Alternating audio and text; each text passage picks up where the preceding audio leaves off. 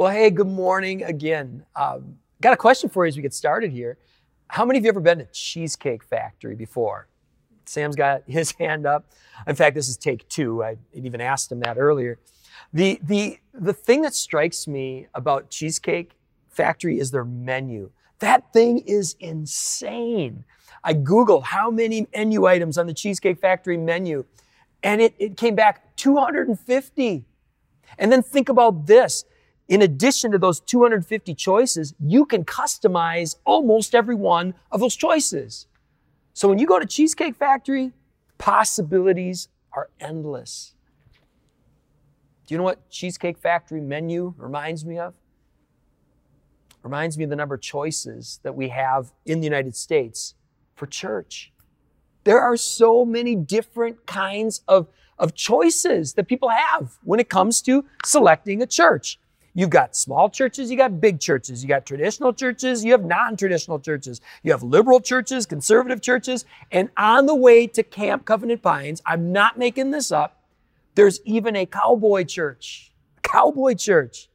And if you can't find a church that's just right for you, you can do what Pastor Caitlin talked about last week. You can take all your favorite parts of different churches and you can quilt them together. You would think in an age when people can customize a church experience to be just what they'd like it to be, you would think that more people would be engaging with church than ever before. But is that the case in the United States? No. People are walking away from church in record numbers. This is part 3 in a 3-part series. Before we go back for fall kickoff, before we start season number 15 as a church, let's go back to the beginning and let's remind ourselves of the vision that Jesus cast for this thing that he called his church. Let's remind ourselves of who we are and why this work matters. All right. Well, let's begin our final week of the series with this. If you're taking notes, I invite you to write this down. The church that Jesus founded isn't a place we go or a product we consume. Maybe this is one of the reasons why people are walking away in record numbers. You don't go to Cheesecake Factory for church. Why would you go to church to get a Cheesecake Factory type experience? There is never a movement like the movement that Jesus launched. In her message last week, Pastor Caitlin, she was talking about how people were so wanting, not everybody, but lots of people were so wanting to be a part of this Jesus movement and to show people who this Jesus was, that they were literally ripping open roofs to bring people to Jesus. And Jesus invites us to join him in his work. So I invite you to write this down too. Christ cast a vision for people who impact the world in visible and valuable ways. Let me give that one to you again. Christ cast a vision for people who impact the world in visible and valuable ways. Being the master teacher that he was, Jesus gave us several vivid examples of what that looks like.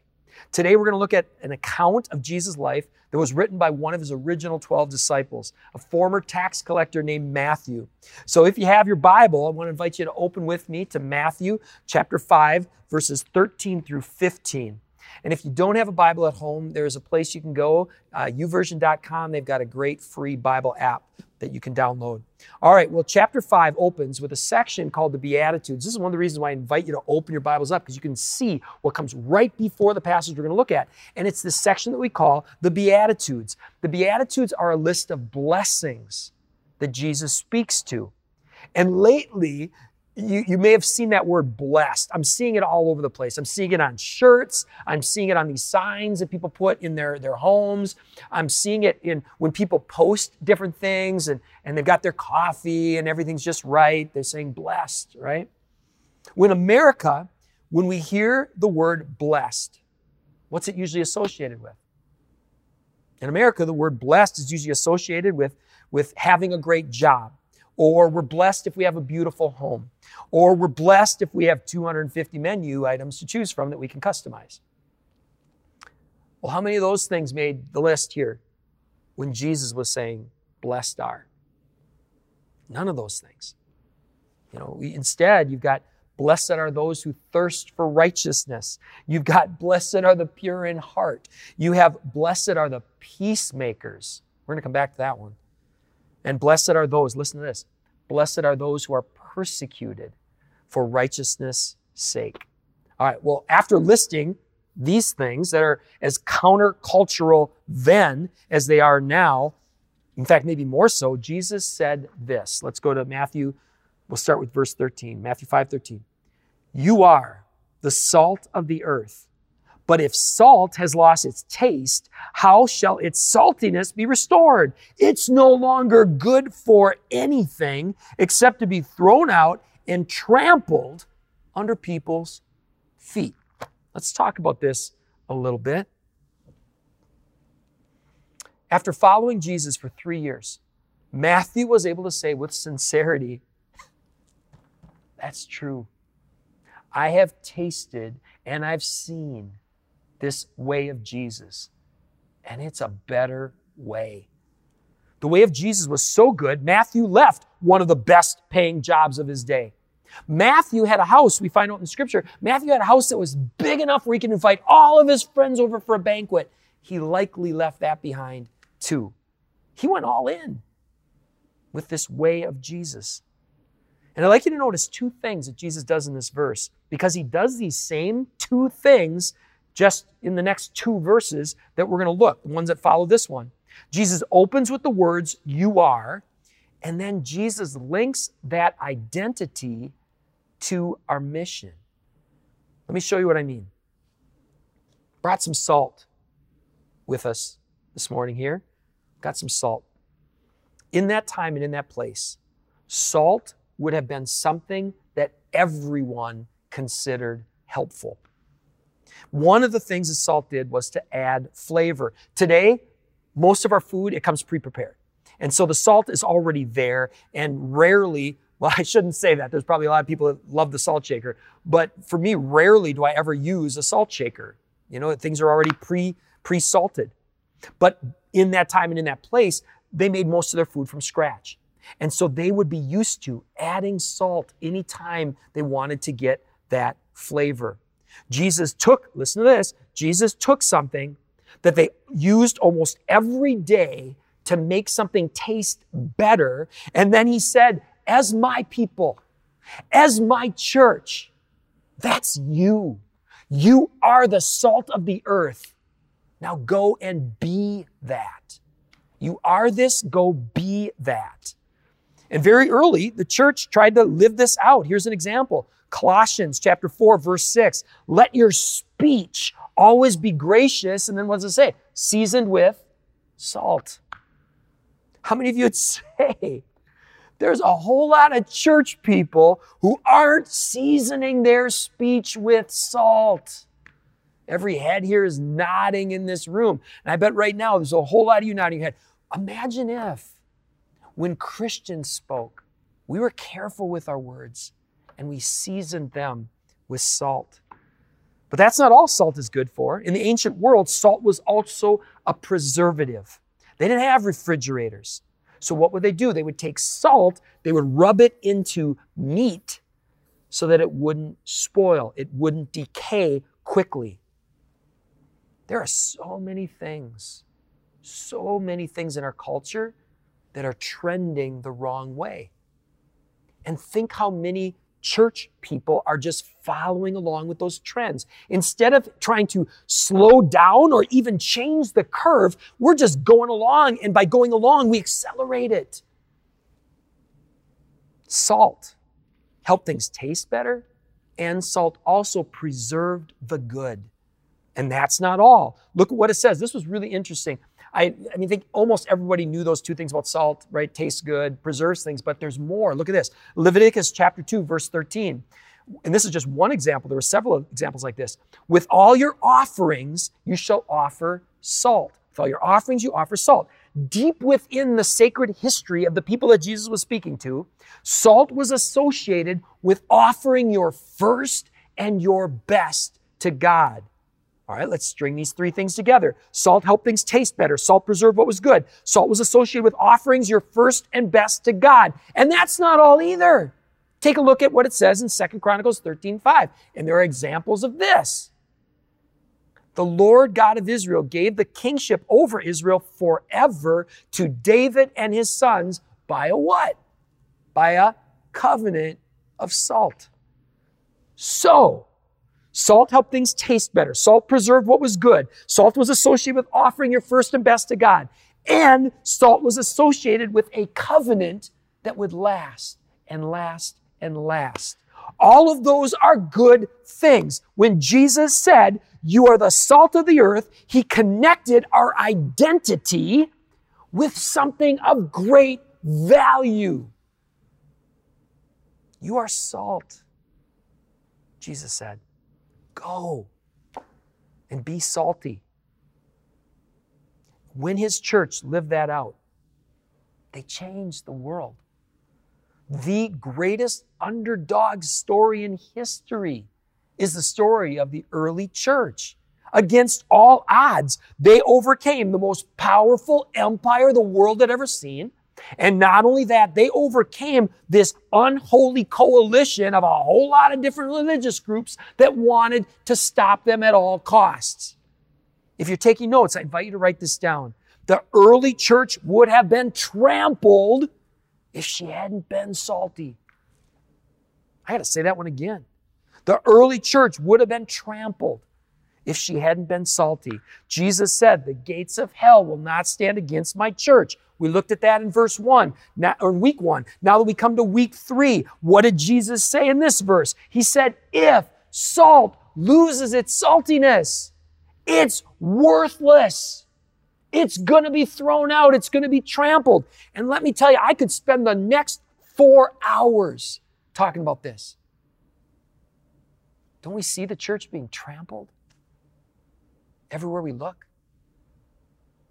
Is it possibly related to the fact that we've lost our saltiness? Just as Jesus said, these two things are related. You know what else I find interesting? Today, there's a new definition of salty. In the Urban Dictionary, the word salty, it means upset over little. Upset over little. Ha! How often do we see that? In fact, Sam and I were ranting this morning. The church gets so upset over little things. No wonder churches are getting trampled, just as Jesus said they would. Instead of arguing over little things, what if we devoted our full attention to what Jesus himself said? These are the weightier measures of the law, or the weightier matters, I should say. Matthew 23, look it up. It says there's these weightier things: justice, mercy, faithfulness. Those are 3 examples that Jesus gave of weightier matters. All right. Well, right after this missional identity, this identity of salt, Jesus uses a metaphor of light. Let's go back to our text, Matthew chapter 5. Now we're going to go verses 14 and 15. Look at this. He says, you are. There's you are again. You are the light of the world. A city set on a hill cannot be hidden, nor do people light a lamp and put it under a basket, but on a stand, and it gives light to all in the house. In the same way, let your light so shine before others, so that they may see your good works and give glory to your Father who is in heaven. Once again, Jesus opens with a you are, and then he links that identity to our mission. You are light. Go and shine. Got a flashlight here too. Now I had to use this as a table, but imagine if this flashlight, did I just wreck your camera by doing that? I shined it right at the lens. Hope not. We'll find out. If I don't what it does. Imagine this flashlight is in the box. What good is it? What good is a flashlight in a box? It's no good at all. What are some of the good things that light can do when you shine it? Light can reveal hidden danger. Light can help us find things we're looking for. Light can show others the way home. Light can lead others to safety. If you're taking notes, I want to invite you to write this down too. The early church would have been extinguished if she hadn't been so bright. That one's worth repeating again too. The early church would have been extinguished if she hadn't been so bright. Most people don't know this, but it's right there in the Bible. When Jesus left, there were only about 120 disciples.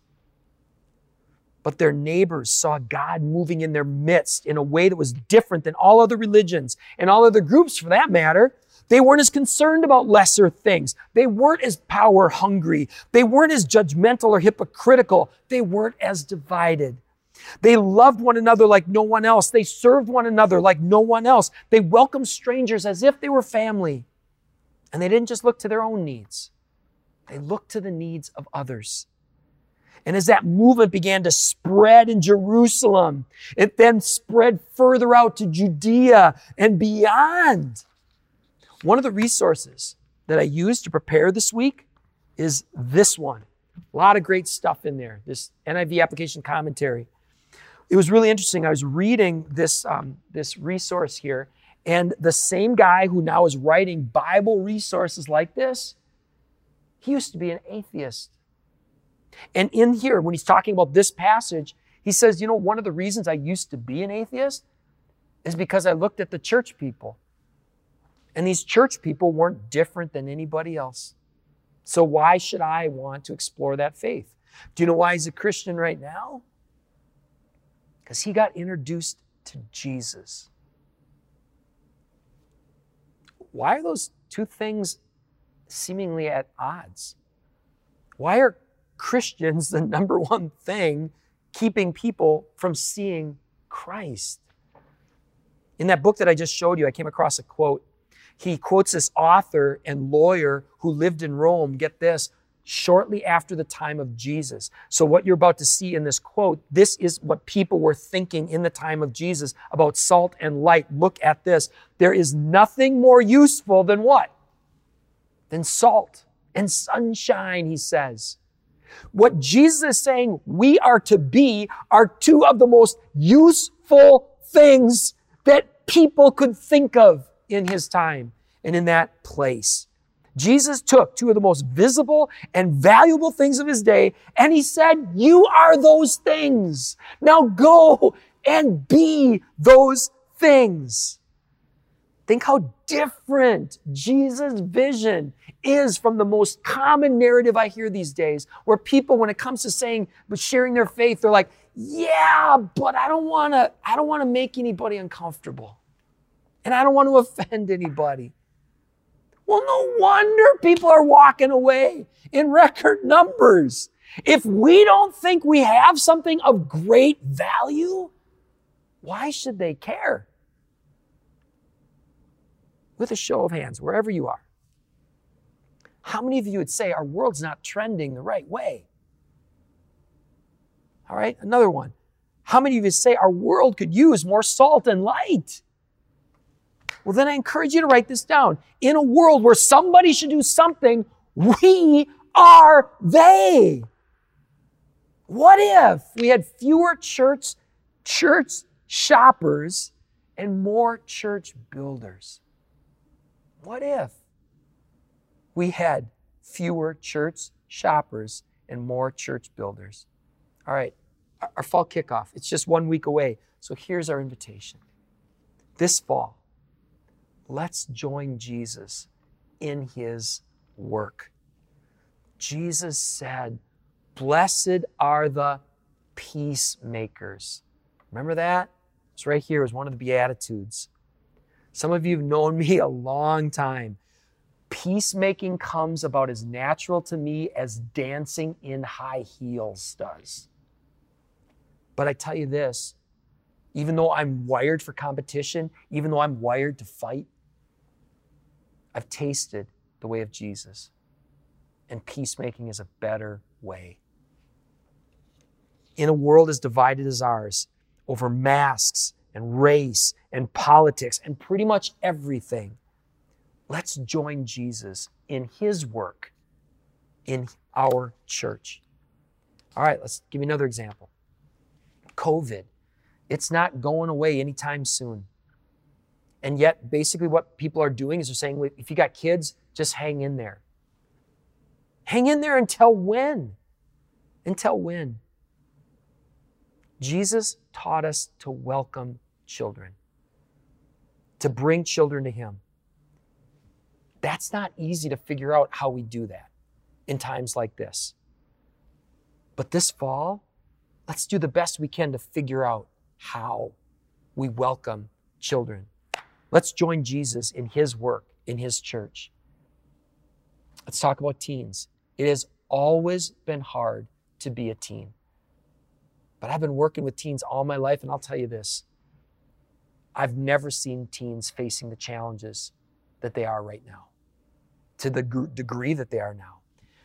Many of Jesus' original disciples, they were teens. This fall, let's join Jesus in his work as his church. Oh, there are so many needs all around us. Homelessness, trafficking, domestic abuse, racial tension. What good are we in this world if we're not salty? What good are we if we're a flashlight in a box? This fall, let's bring salt and let's bring light as we join Jesus in his work as his church. If you're a member, we want to invite you to renew your membership right now. Let's not wait till January. Reach out to Kelsey at Emmanuel.Church if you're already a member and say, hey, I'm in. I want to be a part of building his church together. And if you're not a member and you'd like to learn more about how you can be a part of what we're trying to do here as a member, you can join us on October 4th. We're having our next Explore membership class right here. And you can sign up for that at Emmanuel.Church/register. And let me tell you this right now. Our ultimate goal here, it's not to connect you with our church. It's to connect you with his church. And that begins as it did with Peter, with that question that we looked at in week 1. What about you? Who do you say that I am? About once a month, we commemorate a real event, something that Jesus led his disciples through, an event where Jesus demonstrated his love and his commitment to us. If you're new to our church, when we commemorate this thing that we call communion, we commemorate this. Our Lord Jesus, on the night he was betrayed, he took bread. And when he had given thanks, he broke it and he said, this is my body, which is for you. Do this in remembrance of me. In the same way also, he took the cup after supper, saying, this cup is the new covenant in my blood. Do this as often as you drink it in remembrance of me. For as often as you eat of this bread and drink of the cup, you proclaim the Lord's death until he comes. There's so much that the Bible doesn't say about the sacrament of Holy Communion. It doesn't prescribe a specific age. It doesn't prescribe a specific method. It doesn't prescribe a specific type of bread or wine. But here's something the Bible does say. 1 Corinthians chapter 11, verse 28. Let a person examine themselves and so eat of the bread and drink of the cup. You know, it is so easy for us to point fingers all over at all the brokenness. But right here, right now, let's look at our own lives. What about you? Who do you say Jesus is? And what about your life? Are you living as salt and light in a world that needs both? Jesus invites us to join him in his work. Today, we want to give you a chance then to say yes to that invitation. We're going to say some prayers, pray some prayers together. We invite you to sincerely pray them with us. And then participate in the sacrament. Take a piece of bread, dip it into your wine or juice. And as you do that, remember that's his body, that's his blood, given and shed for you. As you do those things, don't worry so much about getting the ritual right. The most important thing is let's keep this real. So we invite you to pray with us right now. Heavenly Father, to whom all hearts and minds are open and all desires are known, cleanse the thoughts of our hearts by the inspiration of your Holy Spirit, that we may more perfectly love you and more worthily magnify your holy name. We confess that we're sinners and can't save ourselves. We have sinned against you in thought, word, and deed, by what we have done and by what we have left undone. We have not loved you with our whole hearts. We have not loved our neighbors as ourselves. For the sake of your Son, Jesus Christ, have mercy on us.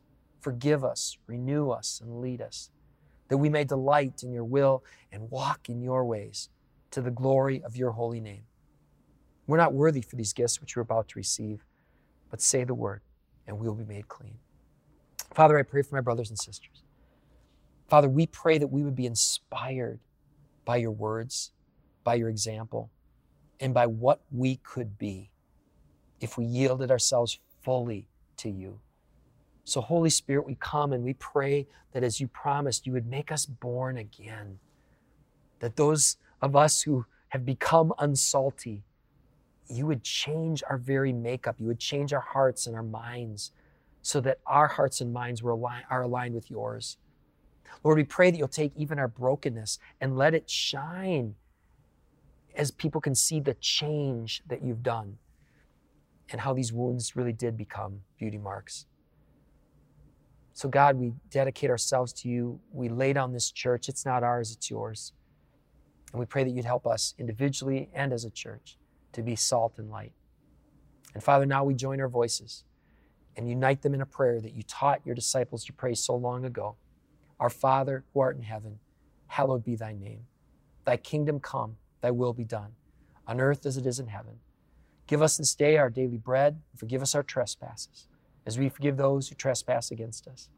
And lead us not into temptation, but deliver us from evil. For thine is the kingdom, and the power, and the glory, forever and ever. Amen.